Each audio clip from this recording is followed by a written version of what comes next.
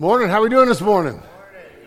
I'm up here standing looking out on you for the first time from this stage. If you weren't here last week, we had a guest speaker, and if you're new to Genesis, this is just our second week in this space, and so I'm noticing a few things. One is the stage is much smaller, so I got to be way more careful. But it's not as high, so if I do fall, I'm not going to break as many things. But the other thing I'm noticing, I can see you, which for me is good. For you means I see when you fall asleep, and I will call you out. Like, really? Yeah, never know. Never know. Anyway, it's good to see you. What a great day for our church. Okay? So if this is your first Sunday for us, yeah, that's right. Come on. If this is your first Sunday with us or you're new to Genesis, we've been meeting in a public space for 17 years, but we are moving. The Lord has been so good to us. He has given us so much favor. We're moving towards having our own permanent space, and we are doing our groundbreaking today. And so right after church, we're going to head over to the property and celebrate that, and it's a great day. It's a great day. So make sure you do that with us. If you were part of Genesis, don't miss this. And if you're just kind of checking us out, come join us anyway. We'll have cupcakes at the very least for you and your kids. All right. So come hang out with us. It's a great day. So let's just give thanks for that. Give thanks that this day has come. All right. And then for real, you'll hear more about this, but it's not going to be long until you'll see that property start changing. And so what an exciting time. I went through some recent health issues. Very specifically, I found out that I had AFib. And for those of you who don't know what that means, it means my heart was out of rhythm. It just wasn't beating at a normal rhythm. And I had to go through this crazy procedure where they put me asleep and shocked me back into rhythm. It actually woke me up. I felt the jolt and was like, whoa, and then went right back to sleep. It didn't hurt, but it was kind of bizarre, you know. And now I've got a little more rhythm. But my son, who plays the drums for us, said this to my wife. He told her, he said, is anybody really surprised that Dad's heart was out of rhythm? Have you ever heard him try to clap in church?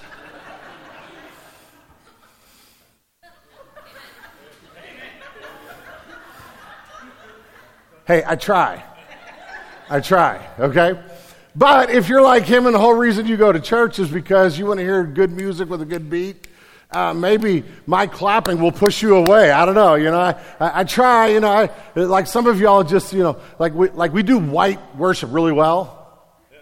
And so, a few of you joining in and getting me on rhythm, and I try to listen to his drum beat and the bass and our other drummers and all that kind of stuff, but there are so many reasons, that's a big joke to get to this. There are so many reasons people are drawn to or leave church. I was hanging out with a friend of mine recently, a guy who's in ministry, who loves Jesus, who's spent his whole life in churches, and we were talking about one of his sons who, early, mid-20s, has decided, no specific reason. He just stopped going to church. He's not engaged in worship. He's not engaged in church. He grew up with a really strong faith, and right now, it's just not part of his life. And I grieved with him over that, as I have a lot of people in my life who had kids who grew up in church. I did youth ministry for 20 years, and one of the hardest things for me is to watch the fact that a lot of the kids that were in my youth ministry are no longer walking with Jesus, and they've kind of pushed away from this idea of church.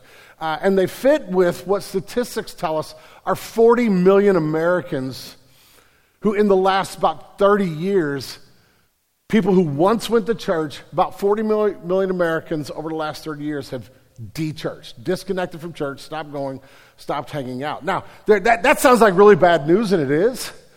There are some really positive reasons for this. One of the things that is going on is that what used to be called cultural Christianity. A lot of people went to church not because they believed, but because church was a place for social connections and for being accepted in a community, and that's kind of waning. And so you don't have to be in a church to be connected in any culture unless you're in a really small town in the South anymore.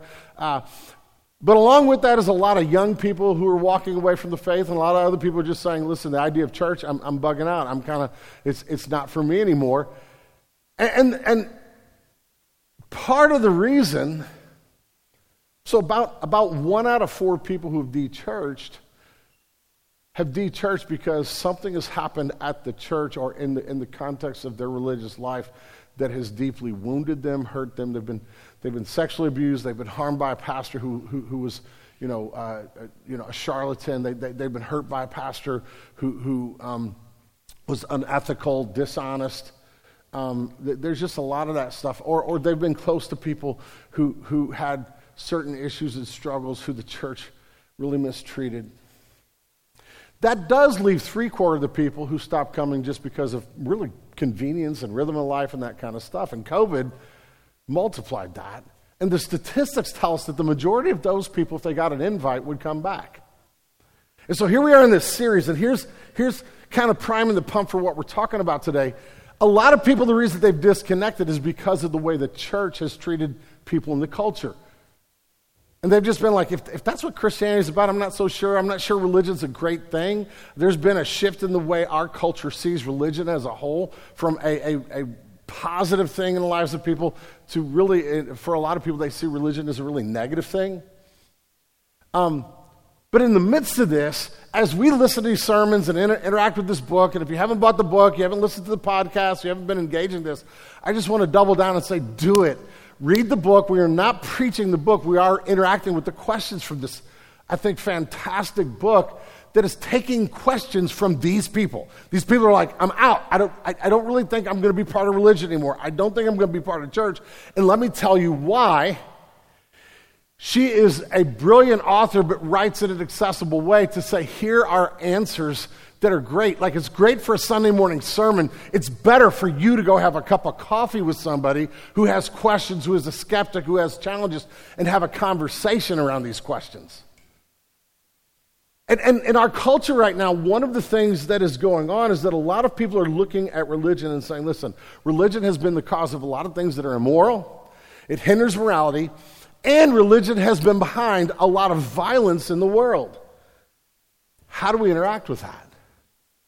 And what I want to do is immediately, I want to put up my dukes and go, I want to fight over that. And I want to start like I've started most of the sermons I've preached on this, by saying to us that the healthiest thing we can do, like the Bible just keeps telling the church that one of our central core values is repentance, which means we're just honest about where we've been wrong, and we figure out ways to walk in a different way. And we're not afraid of saying, hey, listen, Christians have messed this up sometimes. And so the truth of the matter is that in the name of religion, people flew planes into buildings in our country and have done all kinds of terrorism in the name of religion. In the name of belief in God, there have been all kinds of atrocities throughout history, and sadly, yes, those who claim the name of Jesus have been part of those, including things like the Crusades, although the story about the Crusades is a lot more complex than those in our culture who just want to say Christians were part of the Crusades. Yet, even though the story is more complex, there are places where people bearing a cross as their banner did atrocities in the name of Jesus. Or the Spanish Inquisition, imperialism, and the missionary effort that came with enslaving people, our record on slavery. I mean, there's just a lot of places we can go.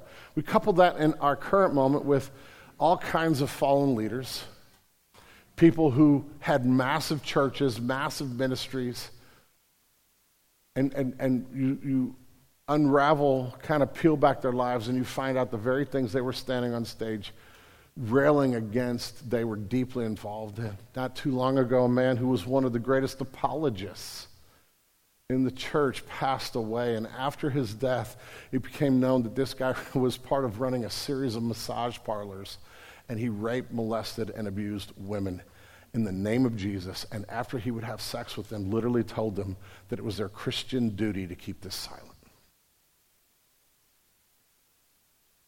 And that ought to tick us off. That ain't it. But it happens. And so it's okay. But see, one of the things that happens is all of a sudden people say, violence, morality, violence, whatever. We're like, oh my gosh, I got no answer for that. What I want to do is I want to give us an answer in two directions. One is I'm going to say Christianity is actually the only worldview that has a really good answer for why that happens. But second, I want to say, but the truth of the matter is what's going on in our culture is that we are getting associated with a small minority where the vast majority of people are being transformed by the power of the gospel. And if we removed Christianity from our culture, what would happen would be devastating. There is amazing good, and I just want to give you some of that information as we look at some of the words of Jesus in this, okay? And so I want to show you how gospel-centered Christianity actually does this for us. But let's first of all, let's talk about how do we answer when people say, Christians have behaved badly. And what we want to do is go, not really. But the truth of the matter is what we ought to say is, yeah, I know, it breaks my heart too. But believe it or not, the Bible helps us understand that. Let's point you to Scripture. And let me just kind of, two things real quick of how we just acknowledge it and walk, I think, in repentance by saying, yes, this has happened. Yes, we don't agree with it. Yet, from the front pages of the Bible, the first pages of the Bible, we see that there are places where God's people were involved in terrible things, and the Bible doesn't run away from that. And so first of all, Jesus himself was super clear. We're going to be talking about the Sermon on the Mount today, and very specifically the Beatitudes of this passage where Jesus is speaking to his disciples. But he ends the sermon by saying this. Listen to this. Not everyone who says to me, Lord, Lord, will enter the kingdom of heaven, but the one who does the will of my Father who is in heaven. On that day, many will say to me, Lord, Lord, did we not prophesy in your name, cast out demons in your name, and do many mighty works in your name? And I will declare to them, I never knew you. Depart from me, you workers of lawlessness. From the lips of Jesus, we hear this very clearly. Not everyone who claims Jesus knows Jesus. We are being included with a lot of bad actors who claim the name of Jesus, who are doing crazy things. Like even, Jesus even said, like, you're prophesying, casting out demons, and they're going to stand before Jesus, and Jesus is going to be like, hey, you don't know me and I don't know you. And sometimes we need to be careful to look to people who say, well, what about this? We need to look at them and go, that does not look like Jesus. I stand with you. This man that I'm talking about, we should be clear, I got rid of his books. There's no way I'm recommending, like his books are brilliant, and I'm out. And a pastor who does this, it's a shame when you see pastors who commit atrocities, and somehow because they are super gifted, they are great preachers, they can draw a crowd, the next church will hire this knob. And we need to stand up and say, that's not Christianity. Not everyone who claims Jesus really knows Jesus, even if they're gifted. You can fake being filled with the Spirit when you have incredible gifts. But you cannot fake character, which is the true sign of the Spirit. But the second thing we find in the Bible that helps us is that humanity, we're jacked up. Now, let me say that again, and then all God's people said, we're jacked up. Amen. Okay, maybe you don't believe you are. You are a hot mess. And if you don't understand that, you don't understand why you really need a Savior. We are broken people. We are sinful people who've been rescued, if you're a follower of Jesus, by a great Savior. But that rescue does not remove how deeply fallen we are. And you start reading the Bible, the great heroes, like I've said this before in Genesis, and we'll say it again today, over and over again. If you're trying to find a hero in the Bible, you're going to have to look long and hard. We have made coloring sheets and veggie tales about these people. We're like, David killed Goliath. He was awful and redeemed. He committed all kinds of atrocity, had the biggest political scandal that would make anything that happened among any of our presidents look like chump change. And God judged him for it, but he was still part of God's family. Moses murdered a man. You're not going to find a story that the Bible doesn't bring in the warts and ugliness of the character, because the Bible keeps on saying, listen, there's one hero. These people are broken, flawed people like you and I, and hopefully life change, we get better in the gospel. But the truth of the matter is that there is only one hero in the Bible. His name is Jesus, and he's all we got. I'm not ever going to stand up here and say, hey, what we need to do is we need to go live our lives and be like David. Which part? I'm not going to stand up here and say, we should live our lives like Joseph. If you work hard, you could be more like Joseph, because Joseph was a snob. It's just not going to happen. I am going to point you to Jesus and say, fix your eyes on him and let the gospel transform you. But even in the midst of that, the Bible and the church history is full of people who really knew Jesus and were really flawed and really broken and really couldn't get out of their way. And what that does, both in the Bible and scriptures, reminds us that the only remedy is Jesus. We need a Savior to rescue us.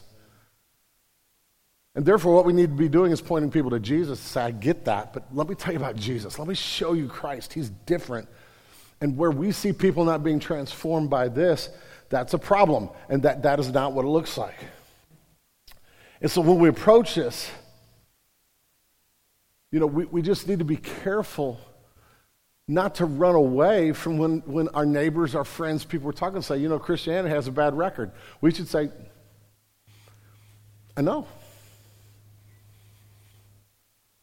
But so does everybody else.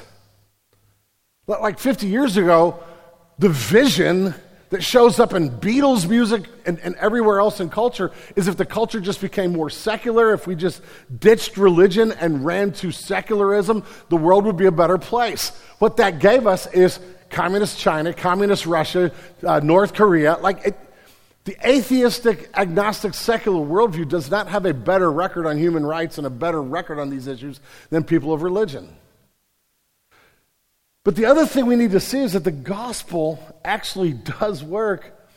And the people who come to us and they want to look at Christianity and say, well, it's got this bad record, they're not seeing the whole story.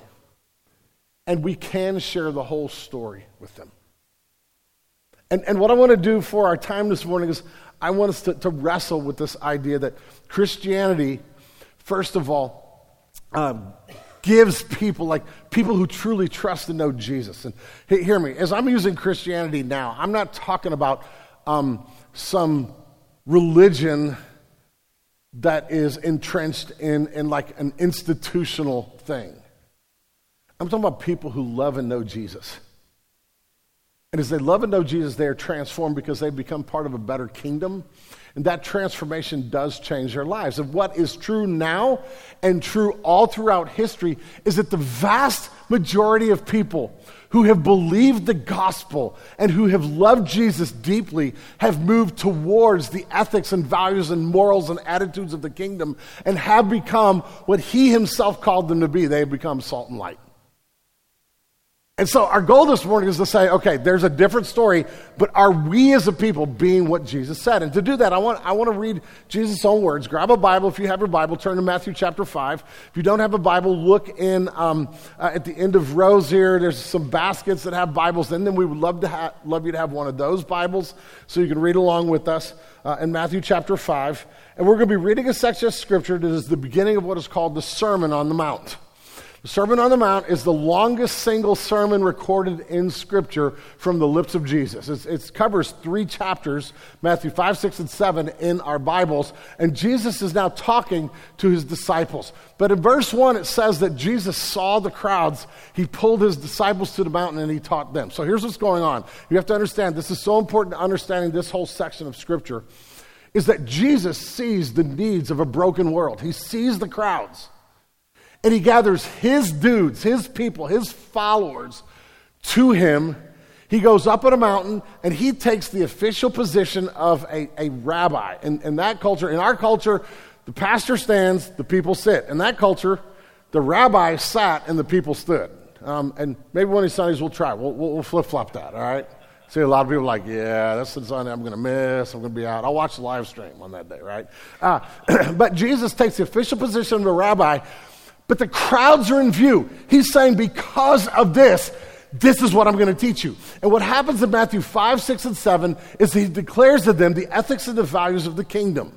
The kingdom of Jesus is the key, one of the great overarching themes of the Bible. And simply put, the kingdom of Jesus is where Jesus, as the king, rules. He came to be our king. He is our king. And where he rules, his ethics and values will rule and reign. But Jesus came with an upside-down, backwards kingdom to the kingdoms of this world. One of the problems that I want you to see as we read the ethics of the kingdom here, the way the kingdom should shape us, is I want you to understand that often the reason Christians they fail so miserably with violence and some of these things is that they are trying to do kingdom work without kingdom ideals. They're trying to spread ethics and morals and good things, but they're trying to do it using secular political power and might and the sword rather than being like there's king. And so we have to understand who it is who's talking this morning. Jesus is preaching. This Jesus is going to go to Jerusalem eventually.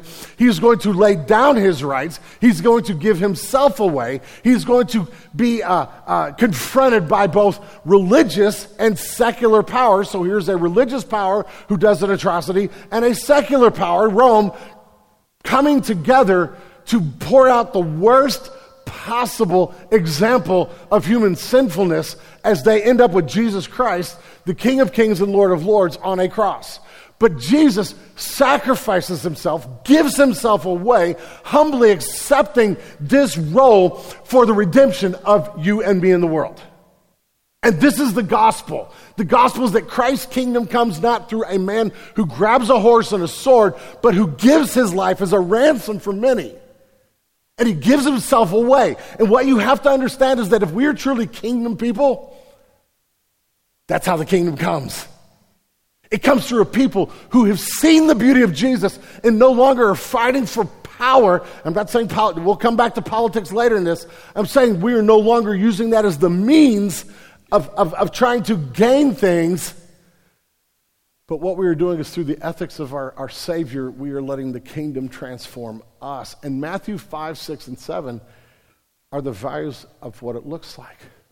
I have literally heard people who claim the name of Jesus, who look at people who call themselves Christians, who look at the ethics and values that Jesus pours out in Matthew 5, 6, and 7, and the type of humble gentleness that it calls for. I've heard people who claim the name of Jesus flat out say Jesus was wrong here. You're not going to win arguments in our world if you act like this. That's the problem. But here, I just want you to see Jesus' words. He's preaching and teaching to his guys, saying because of the crowds, this is the way the kingdom's going to change you. And it's going to have really two outcomes in the passage. So check it out. Verse 1, seeing the crowds, he went up to the mountain. And when he sat down, his disciples came to him. And he opened his mouth and taught them, saying, blessed are the poor in spirit, for theirs is the kingdom of heaven. Now, you'll see 8 different times Jesus is going to say, you are blessed when. Being blessed means that God is pouring his goodness and his grace and his mercy into our lives. This is kind of a stair-step ladder of character traits that looks, it's kind of what spiritual growth should look like. But in the midst of this, what we're understanding is this is not the result of me trying to become this. This is the result of the kingdom pouring itself into me. The more I trust in Jesus, the more my life will look like this. And where my life doesn't look like these character traits, it's probably a sign that at some place I'm not trusting the gospel and I'm not really looking to Christ as my true king. So blessed are you when you were like this. Blessed are you when you were poor in spirit, for theirs in the kingdom of heaven. You hear that? Blessed are you not when you are haughty and rich in spirit, blessed are you when you are poor in spirit, where you realize I have nothing to offer. That's how we come to Jesus to begin with. If you're here today and you're not a follower of Jesus, the first thing that has to happen in your life is you have to come to a point where you see your own sinfulness and need and the fact that you are in desperate need of a Savior, and then run to Jesus who will fill you with his blessing. But if you're not poor in spirit, if you weren't poor in spirit when you came to Jesus, you probably didn't come to Jesus. I am a filthy wretch who needs grace. Anytime I start thinking I'm more than that, I'm going to end up with a problem. Blessed are those who mourn, for they shall be satisfied, or they shall be comforted. And here mourning can refer to those who mourn on the level of they've lost a loved one, they grieve over the nation, they grieve over the brokenness of the world, and that is a very real thing. But here I very specifically think Jesus is speaking to blessed are those who mourn over their own sin. Their sin breaks their heart, and they are constantly walking in repentance and trust in Jesus because they see that I need grace. And so there is an attitude of mourning and sadness, but then there is a comforting that comes as we receive forgiveness. Blessed are those who are meek, for they shall inherit the earth. Meekness, gentleness, the idea that there's not pride, there's not haughtiness, there is not fight to overcome and culture battle. Like we are people who are humble and meek. Blessed are those who hunger and thirst for righteousness, for they shall be satisfied. Those who have like a starvation, a parchedness. As I get a drink, that was kind of funny to me. I didn't even realize I was doing that. But I'm like, I'm thirsty. Blessed are those who but Jesus is talking to people who knows what it's like to go a day without water and a couple days without food. Like, it's not just, oh my gosh, fat guy, I'm hungry. It's people who like their hunger is a desperate need. And he's saying when you were like that for righteousness, for the gospel to so transform your character, the way you do your life is being transformed, and you hunger for the beauty of Christ in your life so that your ethics, your values, your morals, your gossip, your sexual attitudes and morals, your family life are being transformed by Jesus because you want him in your life more than anything. Blessed are those who are merciful, for they shall receive mercy. Those who, rather than, like he will go on in this and say, when somebody strikes you on a cheek, turn the other cheek. We don't fight back. We don't, in the name of Jesus, we don't like confront and anger, but we are merciful as people who have received mercy. We are quick to forgive. Blessed are those who are pure in heart, for they shall see God. Those whose hearts are just becoming more and more changed and pure and beautiful.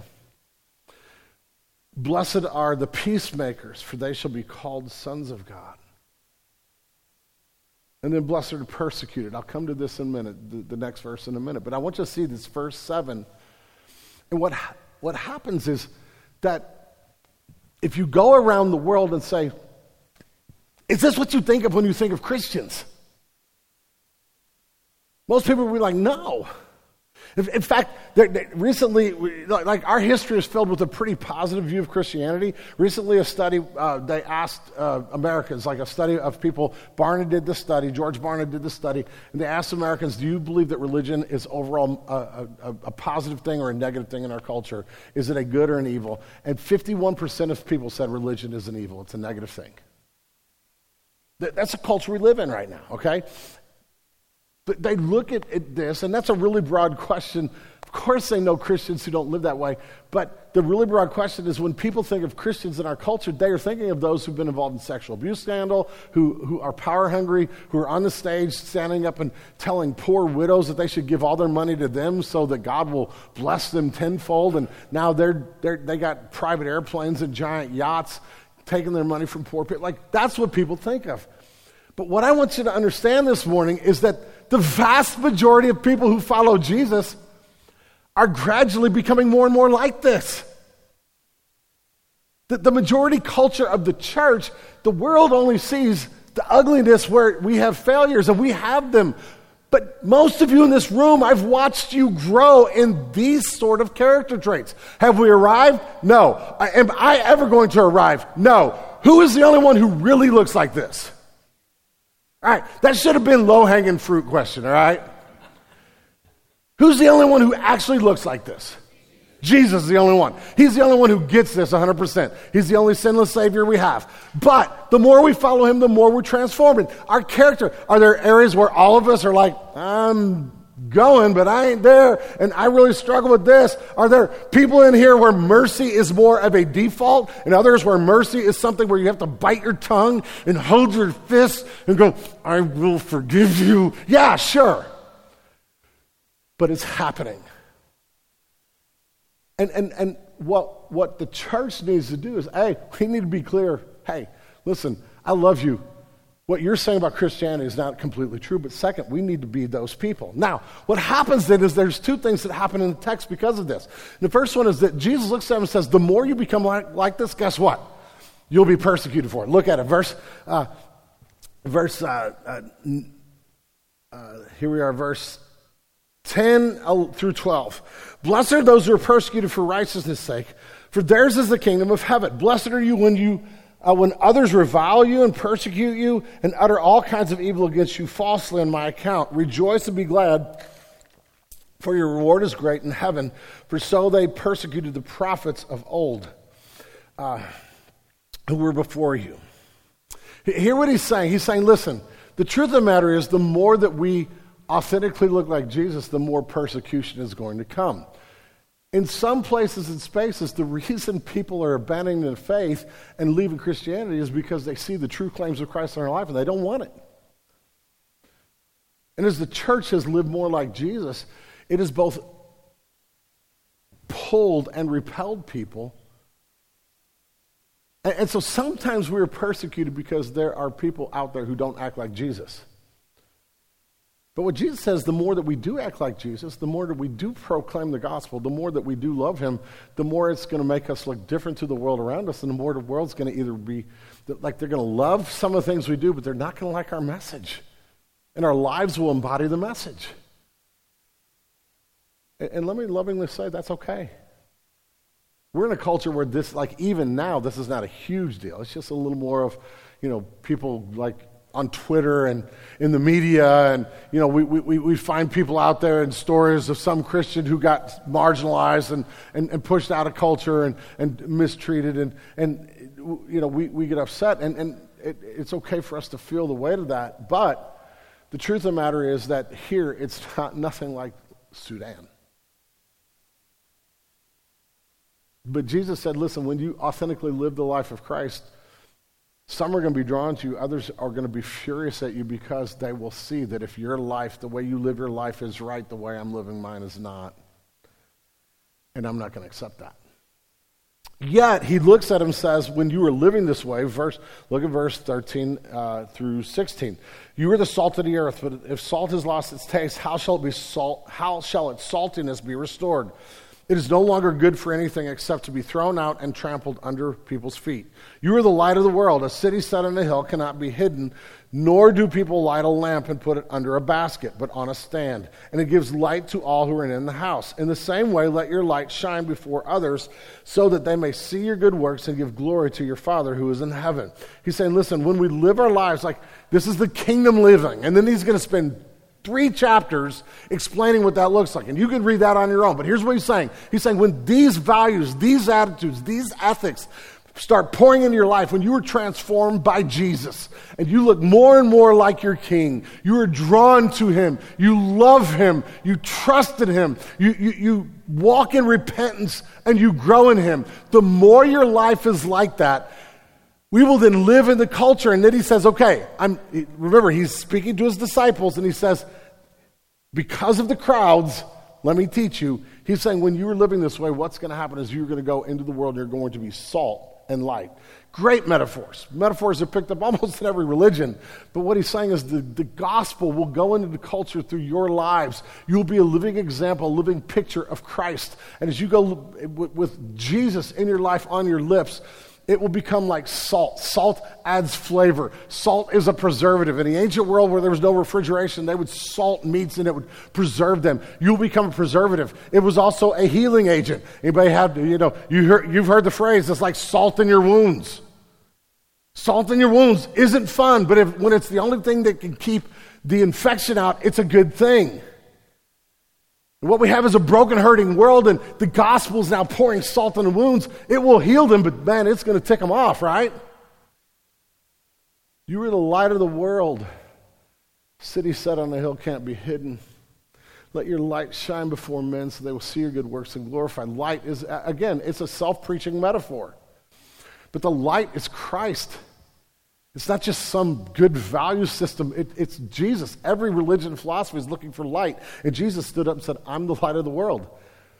And we become reflections, glorious reflections of that light in the culture. But for people who are in a cave, when you walk out the first time and see light, it's blinding and you don't want to have anything to do with it. That's what's happening when we live our lives. But he's saying, listen, the more the kingdom is in us, the more the kingdom will go out. These ethics of mercifulness, peacefulness, of loving of neighbor and that sort of stuff, it will begin to both cure and give light, but you will find people who are repelled by it and will find it ugly. But the more we do that, the more we add tastiness, the more we add beauty to the culture. And that's the commission Jesus calls us to. Now, what happens is we can look and say, not everybody in church history has been that. Agree. Not everybody in church history has succeeded in this. I know. But through church history and even today, the majority voice of Christianity is people whose lives and ethics have been transformed and who are doing amazing things in the world in the name of Jesus when others aren't. Remember the story of 3 little pigs? Yes, that's the right answer. We all know it. You got the 3 pigs. The first one builds a house out of straw. The second one house out of sticks. The third one builds a house out of bricks. And the one in the house of straw. Here comes Big Bad Wolf and huffing up, puffing out. If you remember the old cartoon version, how your house down. You remember that? And here he blows and down comes, and the pig takes off running, and then goes to the second house where the pig made it of sticks and blows his house down. Third house, he's ready to blow, but it's made of bricks and it won't fall. And so what happens here is you have this picture of 3 homes, 3 foundations, 3 ways to build a house, and I guess the moral of the tale is don't be a bad wolf who climbs down a chimney, you'll get boiled. But at the end of the day, you have this picture of this. I want you to think of that image for a few minutes, okay? I want you to think of this image of these houses and the foundation that is laid and the sort of material that is built on that foundation. And I want you to think about different worldviews in this way. And what I want to say to you, I want you to think about this morning is that when we think about the different worldviews that go on, they're building with different types of materials on different foundations, and therefore they end up with vastly different things. And we're in a world that is crying out, sometimes at Christians, but is saying justice, liberty, righteousness. I mean, we have a world that is crying out for these values and attitudes of things like social justice, of things like liberty for all and democracy and all those sorts of things. And the world is trying to become more secular. But here's what I want you to hear. And she mentioned this in the video. What's going on in our culture is that you have this house that is made of straw, built on a foundation that has nothing to hold it up. And what they're trying to do is they're trying to steal bricks off the Christian building and put it on the house of straw and claim it as their own. That is what is happening in Western culture right now when they talk of things like human equality, of caring for the poor. And the truth of the matter is that, first of all, the house that is the Christian house are built on the ethics. These, like, the building material of your life in our church and in the kingdom are the things that Jesus just laid out here in Matthew 5. Here's what the building materials look like. The foundation is Christ. We know there is a God. We know there is a Savior. We know there is a Redeemer. We know there is a King. And what are the things that build up? And all of a sudden, brick after brick is peacemaking, merciful, kind, justice, love, like you get it, right? And all it takes is a quick study of history to see that things like the things that our culture is clamoring for have never arisen out of any culture except those that are building on that foundation with those stones. Everybody wants to point to like Hinduism now. Folks, Hinduism gave us the caste system. You go to India right now, who is it that loves the poor and is caring for the broken in cities like Calcutta? It is not Hindus who have this house that is built of straw or hay. It is Christians who have said, because of Jesus, I will go to this place that this worldview has created, and I will love people that I don't even know. I will give my life to go to the nations so I can care for people who their own culture has rejected. That is what Hinduism built. Secularism and atheism is the same thing. What's happening right now is I want you to learn to pay attention to this. They're using language that are bricks from Christianity to try to put in their house. But eventually, the truth of the matter is, the worldview can't support it. Those bricks are going to collapse in any other context. Meanwhile, as Christians, these are the things that our faith has been. Look, I just want to give you a few examples of what I'm saying. I hope you get the illustration. I want to give you a few examples of how this has happened. And first of all, I just want to throw it out. Early Christian history. Why did Christianity spread so quickly? The answer is really because, it wasn't because of the great preaching of the church. It wasn't because guys like me got up and preached every Sunday morning. That happened. Historically, the preaching of God's word and the gospel was central to the worship of the church. But what happened is the gospel was proclaimed to change the lives of people. And so just some things that happened in the Roman world, the secular Roman world, who had this pantheon of gods, but worshiped their government and worshiped first of all, the Roman government was atrocious at human rights. Nothing like human rights arose out of the Roman Empire or the Greek Empire. There were rights for wealthy men. But half the world was slaves. And one of the real problems in the Roman culture was a problem of infanticide. That literally a baby would be born, and often if it was just a girl, or if it had special needs, the husband who ruled the house would rip the baby out of mom's arms and just throw it outside to die. It was common practice. You know why infanticide ended? Because Christians kept adopting the babies. This is factual. Christians in communities all of a sudden had these huge families that were made up of the children of everybody else in town and just discarding them. Why? Because they were building with bricks. The gospel was changing them to say, that baby is made in the image of God and that baby matters. We have things like, in the Roman Empire, we have the poor were just everywhere. And it was really looked down on to care for the poor. But it was Christians who began to live out of their ethic to care, first of all, for their own poor, but also for the poor of other people. Plagues would hit. Massive issues where people were dying in cities. And you know what everybody, when a plague hit a city, you know what everybody in the city, every Roman did in the city? They moved out. They got the heck out of there. But what happened is Christians started moving in because they took the healing ministry of Jesus very seriously. To their own peril, not knowing what was causing this, they moved in to care for the sick and the poor and the dying in these cities. There's a guy named Emperor Julian. Emperor Julian hated Christianity because he thought the ethics of Jesus was going to make the Roman Empire weak. Yet, he writes this letter to this person in Galatia who is a leader of the Roman religion. I want you to hear what he says about Christians in the first century.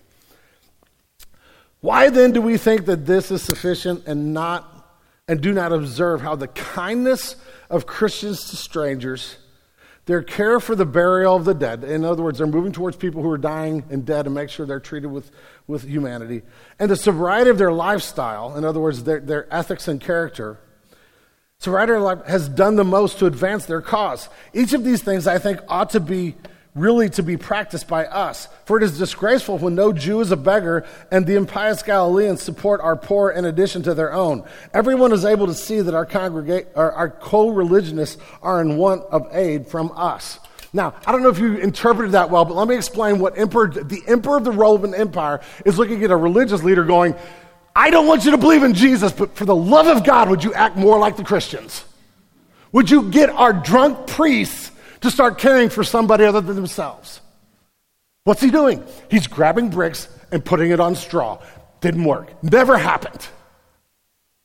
What did happen? Christianity became the accepted normal religion because so many people were running to change lives. This is what happened in the first 3 centuries of Christianity. It was the lives of people who were being transformed by the gospel that became so compelling that people ran to Jesus. Now, we live in a world now that has been influenced by that Christianity for 2,000 years, and we're kind of becoming post-Christian. But don't think that if Christianity collapsed in our country, it would have positive impact, consequences. And what I want to do is real quick, I want to share with you 4 basic, real quick areas. This is not all of them.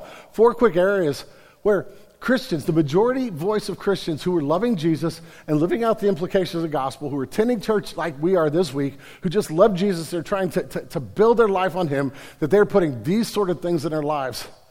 I just want to show you some things that are true of the church in our culture.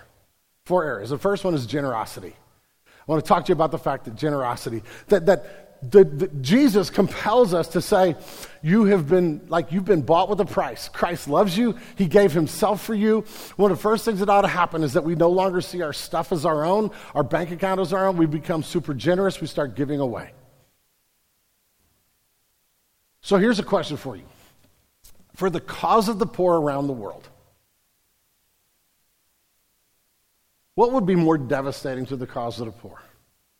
The end of U.S. aid to the nations, or the end of Christian giving? We outgive our government by almost $2 billion a year to the poverty of the nations. Bill Gates' organization, who is, they're doing good work. The Gates Foundation, like a ton of his money. It's the most well-known philanthropy organization in the world. People who attend churches like ours outgive that organization to the cause almost 5 times every year. So much so that George Barna discovered that Christian philanthropy accounted for 70% of all American philanthropy in 2022 at $300 billion total. They outgave the U.S. government in addressing global poverty. If people say Christianity is a negative, and it is Christians who are giving the most and most generous, and most of this money is going to boots on the ground organizations. So in other words, you end up with the government giving through other governments and all this waste. And what's happening is we're giving money, and that money ends up in the hands of local churches and local ministries who are in cities, who are just caring for people in that city, who are opening orphanages and taking in children and caring for the poor and giving food to the needy. It's not only the most giving, it is by far the most effective way to give. And if Christians just dried up and said, we're out, we're not, if we disappeared here, 70% of philanthropy. Now, why is that true? Well, on one level, we've been building with the material that Jesus said we should. And all the rest of the world says we should be more generous. They should be. But at the end of the day, when you look at people and you go, you are just a cosmic accident. You have no worth. And I don't have any worth. My only purpose in life is to be happy and get all I can out of life. There's not a whole lot of motivation for generosity in that message. Generosity. Second thing I'll point out to you today is the idea of care for the poor and the sick. Now this goes with generosity, but I would just challenge anybody who wants to look at Christianity and say, it's a negative in our culture, just to drive around any city and look at the name of almost every hospital. Just in our own city. What you find is almost every hospital in our city, with maybe the exception of 1 or 2, was started by some group of people who were connected to the faith of Jesus Christ. So we end up with Saint so-and-so or so-and-so Baptist Medical Center or so. You get what I'm saying? And then you go in the inner city, you start looking at issues of homelessness, poverty, food, caring for educational systems, loving people in neighborhoods, job training. You go into most cities like this, just look at the organizations that are boots on the ground, people who are giving generously and others who are giving up their life to the center of these urban core. Who's there doing this work? It's followers of Jesus who take the mission of Jesus seriously. I've been to Haiti like 20 times. And Haiti's government is a hot mess. The nation is decimated in deep poverty. Who is it that's there who is making a difference? Local churches, believers in Jesus who go, people who generously give. It's those who believe in Jesus. Now, are other people doing it? Sure. But it's nowhere near the rate that those who claim Christ are. It's just a reality. Third area is human dignity, rights, and justice. And I don't have a ton of time to go into this, but our founding document, our Declaration of Independence, tells us that we are endowed by their Creator with certain unalienable rights, life, liberty, pursuit of happiness. Now, I'm not saying this morning that the United States was founded by all Christians, or am I trying to make the claim it's a Christian nation? What I am saying is they pulled bricks from the Christian worldview to build it. In other words, endowed by their Creator with certain unalienable rights is something that flows out of a worldview that looks at every human being and says, you were created in the image of God and you have worth, value, and meaning. Okay? And so things like liberty, justice, things like human dignity. And this is a big one in our culture right now, where the secular worldview is fighting for dignity, justice, human rights, the rights of every person, all that sort of stuff, but they are trying to put bricks on a foundation that can't bear it. Because at the core of the worldview, and this is where Rebecca McLaughlin referenced this is where if you actually are going to move towards a worldview that doesn't believe in a creator, you have to look at our humanity. There's no way around it. There's no such thing as justice. There's no such thing as rights. There's no such thing as human dignity and worth. We are cosmic accidents, nothing else. And any language that is being talked about in our secular culture about justice and rights and things like that is borrowed from us. The civil rights movement in the 1960s was led by Dr. King and other African-American pastors, and primarily the African-American church in our country, who loved the gospel and loved Jesus. And their language is all built like for the call for justice, quoting the Old Testament prophets. It was a call for something that came from who Jesus was in their lives. But the more this conversation is shifting into a secular mode, there's no belief system that can uphold what they're calling our culture to. And we need to be reminded, yes, we believe in those things. We should be on the forefront of fighting for justice and liberty and religious liberty and freedoms. And we should believe that democracy can be a really good thing, because democracy recognizes both the beauty of all humanity and the fallenness of all humanity. And corporately, we can do more.